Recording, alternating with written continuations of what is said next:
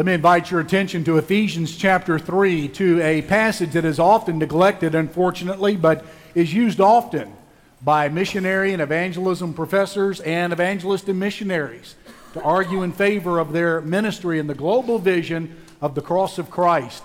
October the 19th in the life of Beach Haven Baptist Church is profoundly important. In fact, we've got a series of efforts running up to that date.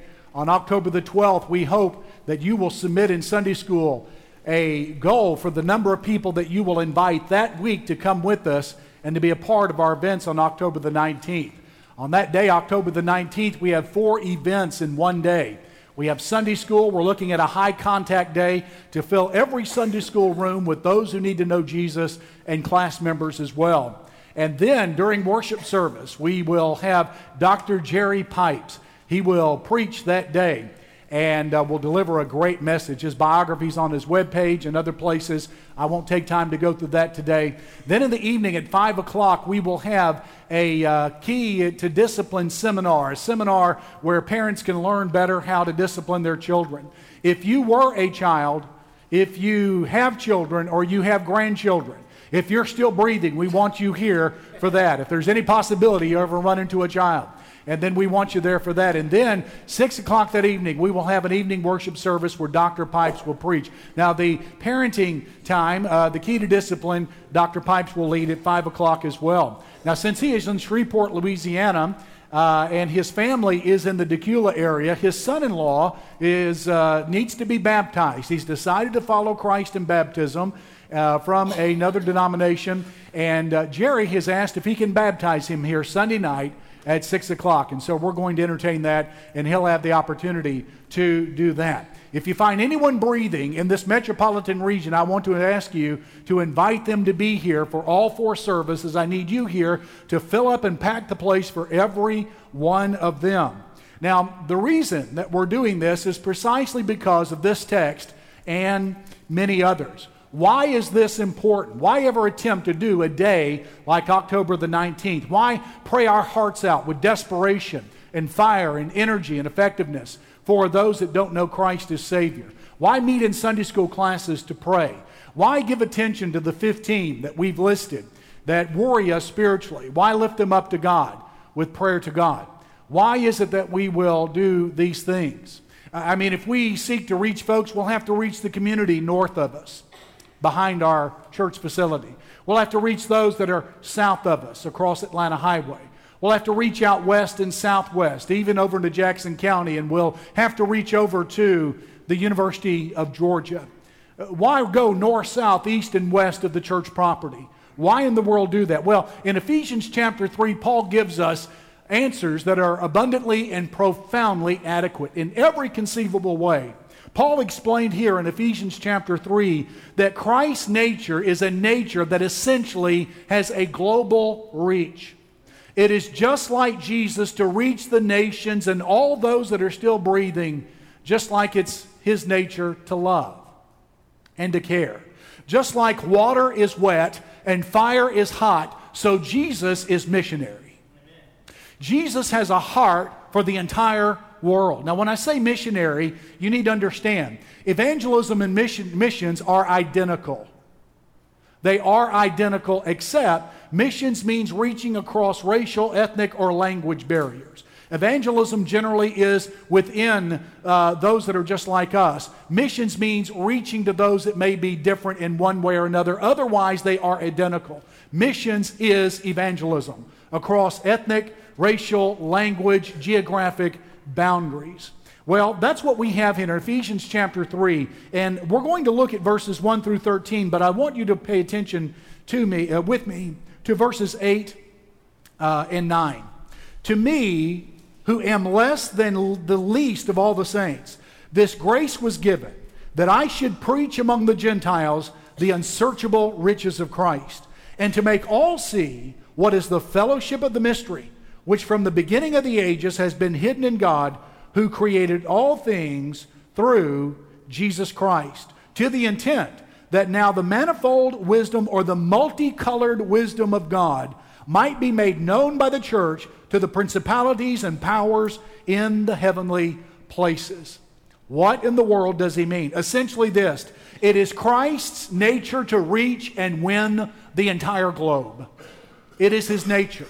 Jesus can no more be an outreach Lord and Savior than water can keep from being wet or fire from being hot.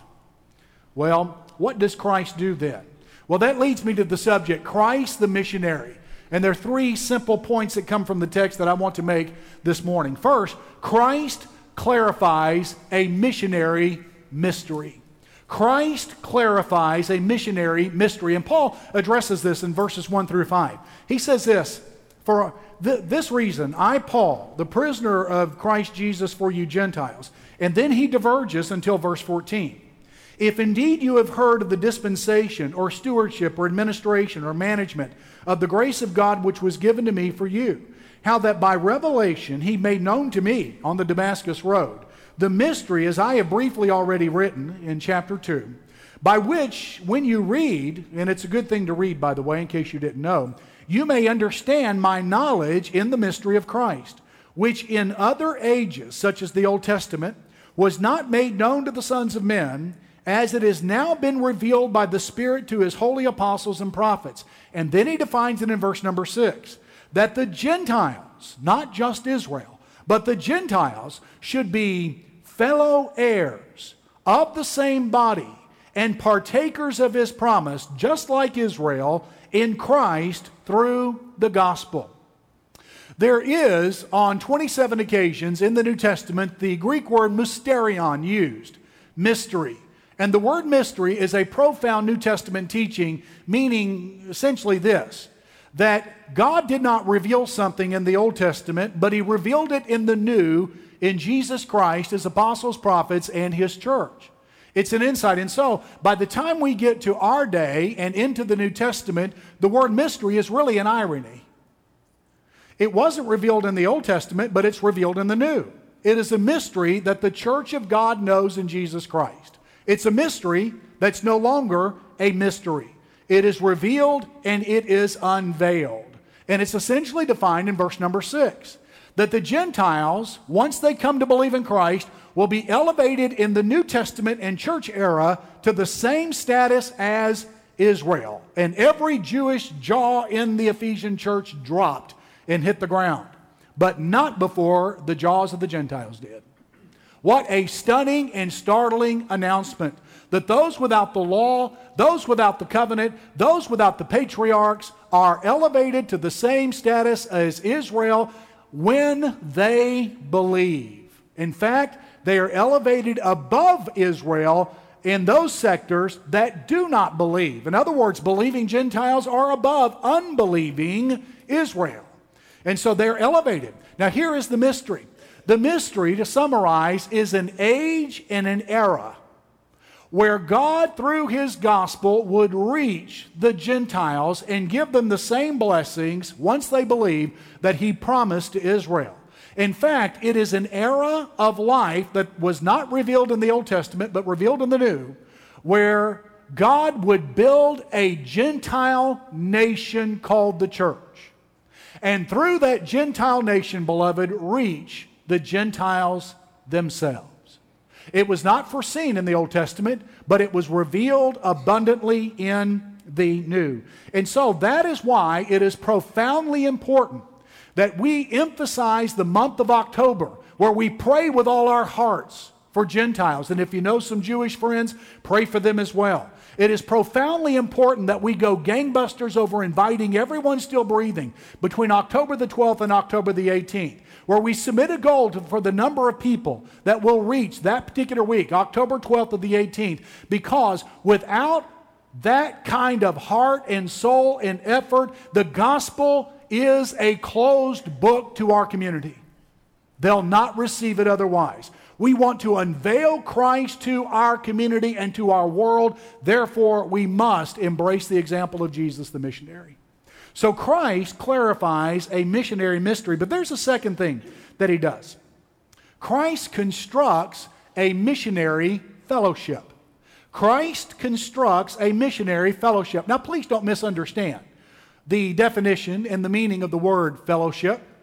The word fellowship is a word that has been reduced to essentially a eating meeting. And that would be a part of it, and that's okay. There's nothing wrong with that. But that's too narrow and that's too limited a definition for the biblical word fellowship. It comes from the Greek word koinonia, and it is oftentimes used for participation in giving to missions. When you give to missions, you're engaging in stewardship, but also fellowship. It is also used for when the people of God are together and they work together for the sake of Christ. It is used for evangelism as well, when the people of God do it together. The essence of fellowship is to share together and to participate together in a task, and a gospel task, a task that is surrounding the ministry and mission of Jesus Christ. And so Jesus Christ builds a missionary fellowship, a fellowship of missionaries who engage and act and participate in the work of Jesus Christ in His name. And so I've got to tell you, it is a profound blessing to me through the years to participate with my international friends, having served in some mission context. I admire so much my Moldovan friends, their boldness in planting churches in villages and cities in Moldova. They will usually and generally start off by knocking on doors and going to a city, and in just a few days, a local priest or a mayor of the town has gathered all the people to throw rocks at them and to persecute them. And they will not leave, and they get the attention, and others find out that they are not witches and devils, but they preach the gospel and they gather a church there in some of those villages in Moldova. I appreciate my Moldovan friends' courage. I appreciate the piety that I've learned from my Mexican Baptist friends, how deeply committed they are to prayer. I had one tell me on the border of Texas and Mexico many years ago, we need not only theology, but down here we have to have prayerology as well. And I appreciated his prayer life. He's a dear brother. I appreciate so much my Venezuelan friends and their dynamic commitment to worship and honoring the Lord and lifting up Jesus Christ. How in the world could I have ever made it in my tenure as a professor without the prayer of my Korean students? More than 10% of the campus at Southwestern is international, 300 of them Koreans, and they meet together every morning at 5 o'clock in a group prayer meeting to plead for God, for revival and a movement of the Spirit on the campus there and throughout the city to win people to Jesus Christ. I was challenged and I was moved and I appreciate it, but that is a far different attitude than what one pastor told an evangelist who was visiting. He said, how are you all going to reach people in your community? And that pastor replied, oh, preacher, if we got serious about reaching people, we'd have to reach a bunch of Mexicans. I must say to you, that is not the spirit of Jesus Christ. We were criticized one time at Southwestern Seminary for having so many international students, as if that diminished us by having Nigerians and Koreans and Chinese and Germans and others from the nations of the earth. Ladies and gentlemen, the international flavor of a place like this, and this does not diminish the ministry of Christ and the stature of a church before God. It elevates it. Amen. It's precisely what it does. We are not lesser, we are better, and we look more and more like that scene around the throne in Revelation 7 verses 9 and 10, where every nation, tribe, tongue, and people stand before the throne, a multitude who cannot be numbered, and they cry out, salvation belongs to our God and to the Lamb. I want to join that mighty chorus and that happy throne. We're not diminished, we're elevated before God. And that is precisely what God wants every church to do. He wants every church to reproduce, as a preview of that great day, He wants them to reproduce that in their own fellowship. So Christ, when He's in control, constructs a missionary fellowship. I'm not making this up. Look with me in verse number 6. Look what He says here. He says that the Gentiles should be fellow heirs of the same body and partakers of His promise in Christ through the gospel. There is a Greek preposition here that is used 3 times, and it's the Greek preposition soon. If you were to spell it in English, that is S-U-N. In Greek, it's sigma upsilon nu. And it precedes the word here in verse 6 for heirs, soon heirs, together heirs, heirs with Christ, and then of the soon body, of the same body, and then soon partakers of His promise in Christ through the gospel. It's emphatic by appearing that often in the text. In other words, when Gentiles repent and believe, they inherit Christ's glory. They are able in the gospel and in Christ to inherit Christ's glory. Hey, I've got good news for you. One of these days, Jesus is going to receive all the glory he deserves. And that's going to be, he will rule every millimeter of the cosmos. And everything will perform precisely as he wants it. And do you know something? That'll be a marvelous glory to him. All the nations shall bring their wealth to him. And he will have direct control of all the resources of the earth. Isn't that great news?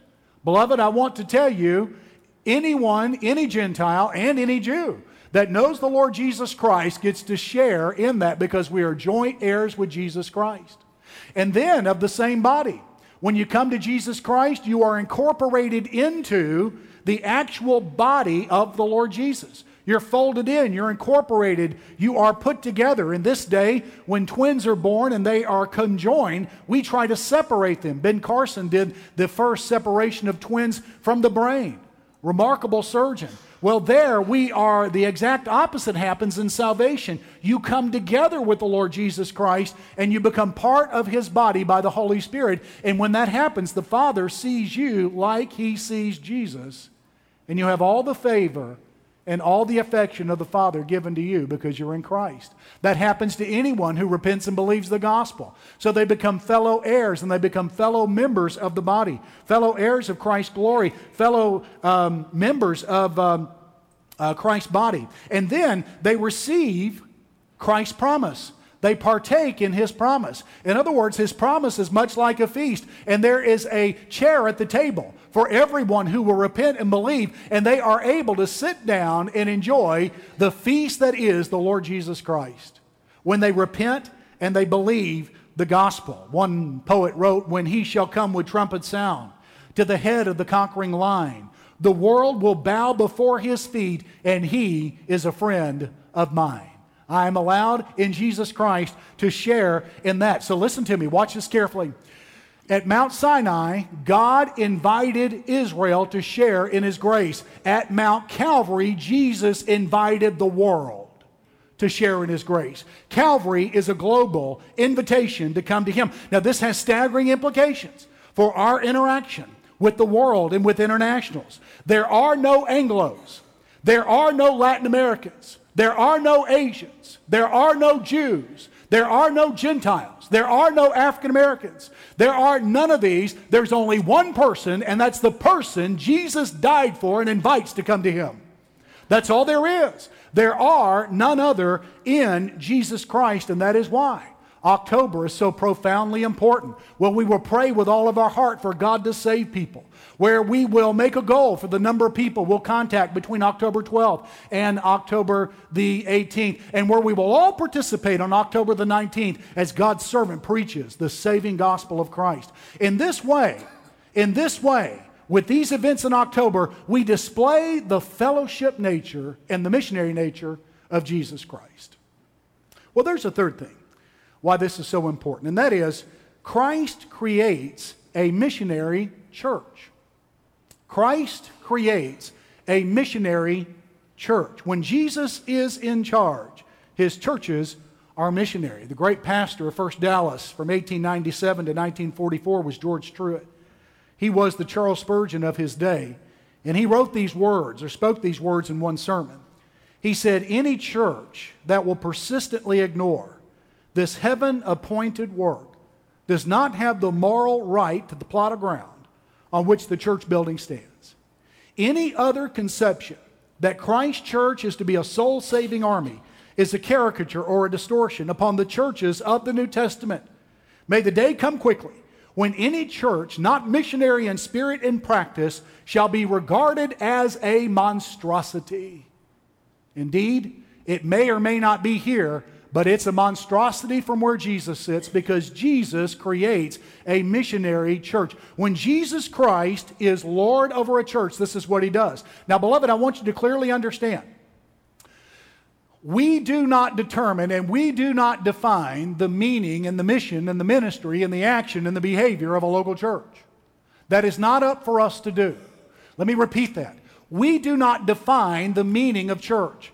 We do not define the action and priority of churches. That is not left up to us to do. We are not gods. We are servants.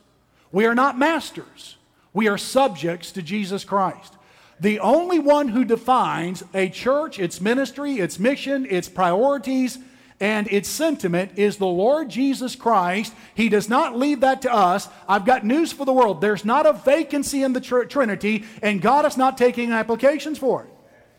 Jesus Christ was crucified, buried, raised from the dead, ascended, and coronated, and He's been in session for 2,000 years, and the Father's quite pleased with Him, by the way. And Jesus Christ is Lord, and Jesus Christ rules. And so being an outreach church is not something we would ever vote on.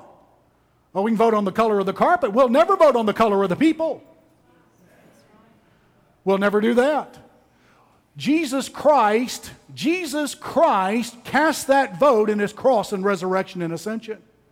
And so when Jesus Christ is Lord, the church and the Christians in it surrender to Him. Jesus Christ is Lord. He and He alone, to the glory of God the Father. When that's true, the church manifests the spirit and the character and the ministry and the priorities of verses 7 through 13. Let me mention these. One, Christ mindset in this missionary church. Verse number 7, He said, of which I became a diakonos. I became a servant. Usually this word is translated, or sometimes this word is translated deacon. Paul wasn't a deacon, so the word servant or minister would be very appropriate here in this text. He says in verse 1, I'm a servant and prisoner of Jesus Christ. In verse number 13, he said, I'm going through tribulations for your sake. You need to understand, the Christian faith is a missionary faith, and that is profoundly uncomfortable. It is disturbing. It is fear and anxiety inducing. I want to alert you that if you want a comfortable religion, I want to suggest to you that you run as quickly as you can from the Christian faith. When God is in control through His Son over a life, He's constantly placing us in places where it is a challenge and it is a difficulty, and the only way anything will happen is with supernatural intervention by our prayers. It is a certain mindset, the mindset of sacrifice and service. In fact, if it doesn't hurt or cause us to tremble or our teeth to chatter, if it doesn't require some degree of sacrifice, it probably isn't Christian. That's Christ's mindset in a missionary church. Then Christ's gift to the church. Chapter 3, verse 7. I became a minister according to the gift of grace. This kind of life, this missionary life in a church and in life, beloved, is a gift of God's grace. In fact, it is as much a gift of God's grace to be missionary and to be servant-oriented and to be sacrificial for Jesus. It's as much a gift of grace to do those things as it is to receive forgiveness. It is as much grace to be missionary as it is to receive grace. It is as much a gift of grace to receive a missionary life as it is to receive the love of God. It is grace. And then we go on. Christ's power for this missionary church. Look what it says in verse number 7 and 8. Of the grace of God given to me by the effective working of His power. Not my intelligence, not the collective wisdom of the people, but His power. To me, who am the leaster of all the saints. Paul coins a word here, never used before or since in the New Testament. I am the leaster, the least of the least among all of these, yet God used him anyway. I've got good news for you. This kind of life may induce some fear and anxiety, but if you will surrender to Jesus Christ and come to Him and walk with Him on His terms, friend, God can do anything through you that is His will. There is nothing in the will of God that you cannot do. And then there is the work of the missionary church, Christ's work in the missionary church, verse 8. To me, who am least of all the saints, this grace was given, that I should preach euangelizo. That's the word that we have transliterated into English for evangelism. And then he goes on, to make all see. Or that happens to be the Greek word photizo. We photograph for everyone to see. We bring light for everyone to see. What is the fellowship of the mystery? And then verse 10, to the intent that now the manifold wisdom of God might be made known. Another phrase for the gospel. So we euangelizo, we photizo, and we make known to the world the gospel of Jesus Christ. The missionary church is not only concerned about its life and its stewardship, and it should be, the missionary church is also, when it is surrendered to Jesus Christ, that is, very concerned about verbalizing and articulating with words the saving gospel of Jesus Christ. Well, they'll think I'm strange if I do. Probably so. Some of them will. They'll talk about me. I've got news for you. They're talking about you already. Give them something worth talking about.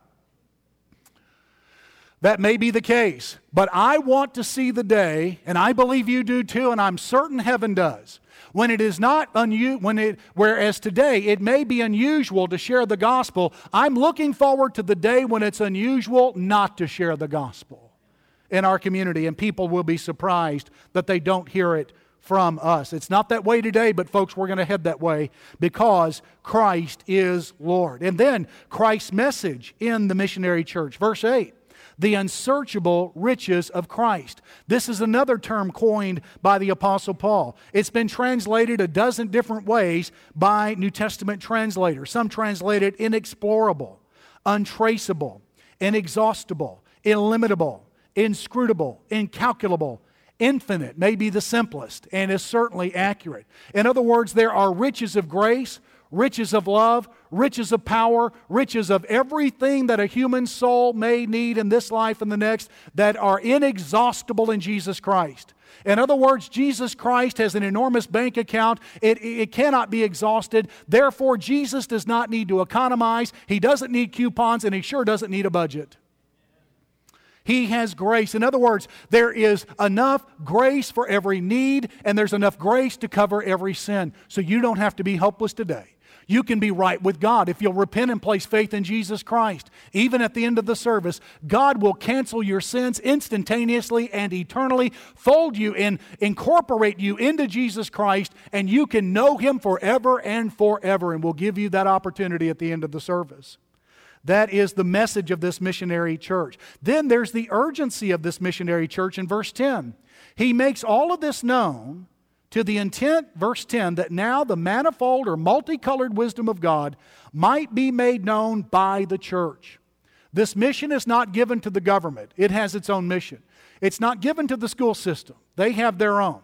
It's not given to other institutions. It is given to the church of Jesus Christ. In other words, when it comes to gospel truth, the church of Jesus Christ has a monopoly. God has delivered this product, if I can put it that way real carefully, to the church and to no one else, and we alone are responsible for its distribution. And so it's profoundly urgent. If we don't tell, they will not hear. I have to tell you, it's profoundly sad, but in the last bit of research I read on this, only 2% of Americans have ever heard the saving gospel of Christ from another Christian one-on-one. The people that you see, the people that you know, the people you don't know, if they do not hear the gospel from you, they will probably never hear it the rest of their lives. It's highly unlikely. You and I are the last persons between them and their death to hear the gospel of Christ. So please do something. Even if it's weak, even if it's halting, even if it causes you to stretch. Let me ask you, if you were dying and on your way to hell, wouldn't you want someone from this church family to stretch a little bit to reach you? Well, if you know Christ, somebody did, didn't they? Somebody gave of themselves to share the gospel with you. Well, let's return the grace and the goodness and the favor to others that don't know the Lord. Then there is Christ's reach through this missionary church. Verse number 10. This is puzzling to many people, but it's profoundly interesting. He says, we make this known by the church, not only to the Gentiles, he said that before, but to principalities and powers in the heavenly places, to the angelic ranks. Dr. Criswell has a sermon on this passage entitled, When Angels Come to Church.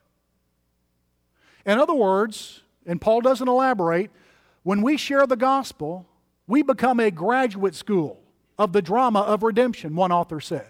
And angels look in with great fascination and interest into our work. Stunned. They can't be saved, will never be saved. Most of them don't need to be saved. The fallen angels are doomed and their condemnation is sealed forever.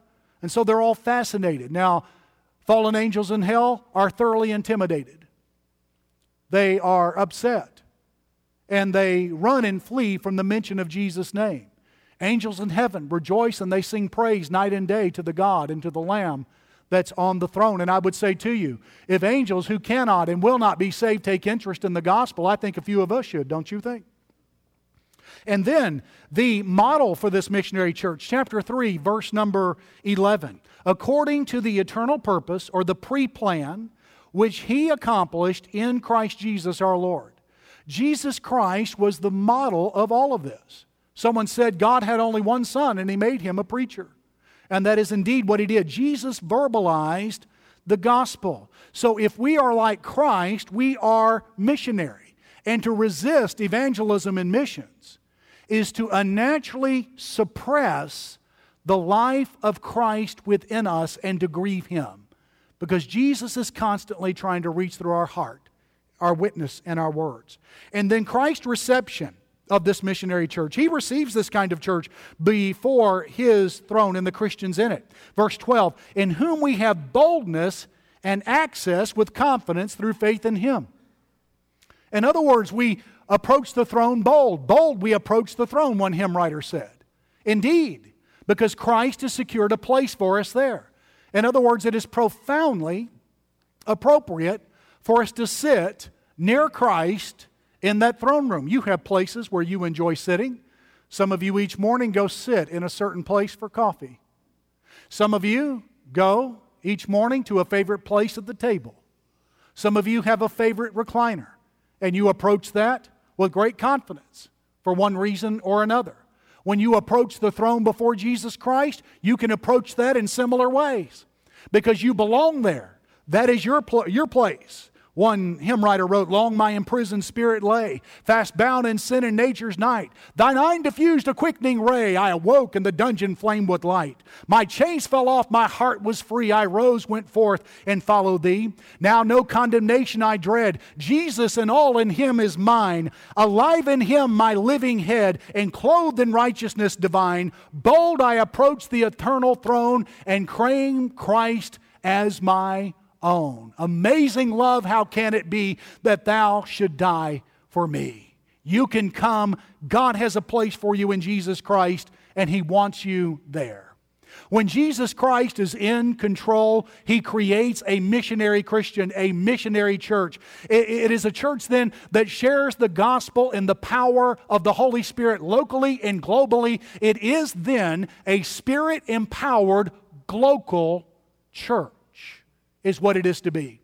And we are to be that way. So an absence of the evangelistic and missionary spirit indicates an absence of Christ. The presence of an evangelistic and missionary spirit and activity indicates His presence. That is why it is so profoundly important that we pray with all our heart for lost people. For the 15 on our prayer list, in our Sunday school class prayer meetings. Why it's important to construct and to submit a goal October the 12th. While it is so important to go gangbusters over inviting people and sharing the gospel with them October 12th through the 18th and to participate on October the 19th, it is so important because it goes to our integrity. That we are what we say that we are. The church that resists, that lacks the evangelistic and missionary spirit and practice is merely a religious club. The one, however, that emphasizes it and guards it and nurtures it and implements it is a delight to Jesus Christ and is like Jesus Himself. That's why the month of October is so profoundly important. Now, why is it that all of this inclusion on Christ's terms, of course, is so important?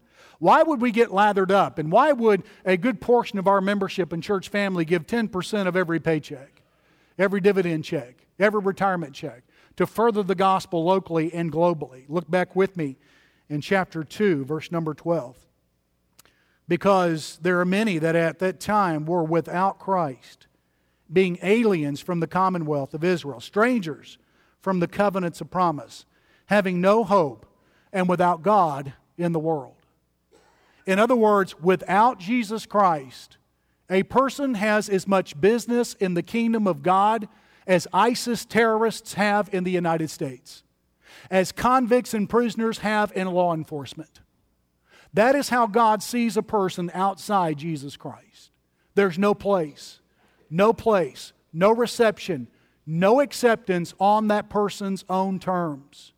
But when a person repents and places faith in Jesus Christ, there's something remarkable that happens. Chapter 3, verse 8. The unsearchable riches of Christ come to bear on that situation. In other words, Christ transforms and changes the heart and life. Jesus did that for a Jewish terrorist when He was dying on the cross. He was an insurrectionist, a Jewish terrorist. And he cried out to the Lord, and through the blood and through the gore and the ridicule and the reviling that Jesus was suffering there at the cross, he said, Lord, remember me when you come into your kingdom. Well, the only one with the kingdom is a king, and Jesus received him. And Jesus will receive you if you will trust His death and resurrection. Chapter 3, verse 12 tells you how. In whom we have boldness and access with confidence through faith in Him. In other words, there are enough riches in Jesus Christ. When you call on Him, when you place faith in Him, there are enough riches in Jesus Christ to pay off your debt to the court, to purchase for you a new identity, and to put you into the witness activation program. And that is what Jesus Christ will do. That's what He intends to do when you repent and place faith in Him. What's it mean to have faith? Law enforcement officers do it every time they put on a bulletproof vest. They entrust their lives to a bulletproof vest. You're putting on Jesus Christ, trusting Him. You stop doubting His protection. Stop doubting His grace and trust Him enough to put Him on, His cross and resurrection, and you can be saved. Father, we pray, oh God, that You would do that great work of grace in hearts and lives today. We pray for a magnanimous movement of the Holy Spirit in this time. Make us like Jesus. For some of us, that would mean repentance and faith in the gospel. So, Father, would You perform that and give all that's necessary to repent and believe in Jesus? For some of us, that means a shift and change in attitude. Some overt, some subtle. Would You do that? For some of us, that might mean surrender to missionary service, or to preach the gospel, or some other form of Christian service. For others of us, that would mean becoming part of Beach Haven Baptist Church and joining with this missionary number and saying yes to all there is in Jesus Christ. Whatever it is, Father, I pray that You would give the grace necessary to make it happen today. And we pray this in the strong name of Jesus. As you keep talking to God, let me let you know we're going to sing a song now. And we're going to ask you to stand. And as we start singing, would you step out from where you are? There'll be a staff member here in front to help meet your spiritual need. Simply share your spiritual need, and we'll be glad to help you. That's what we do. There's no magic to walking down the aisle, but there is great grace for those who will call on the name of the Lord. Would you quickly stand with me, please? I'm going to finish my prayer, and we're going to ask you to come. Lord, in these moments, may You be pleased with our words and the intention of our hearts. Gather all that Jesus wants in this hour and that You intended and designed this for in this time. In Jesus' name we pray.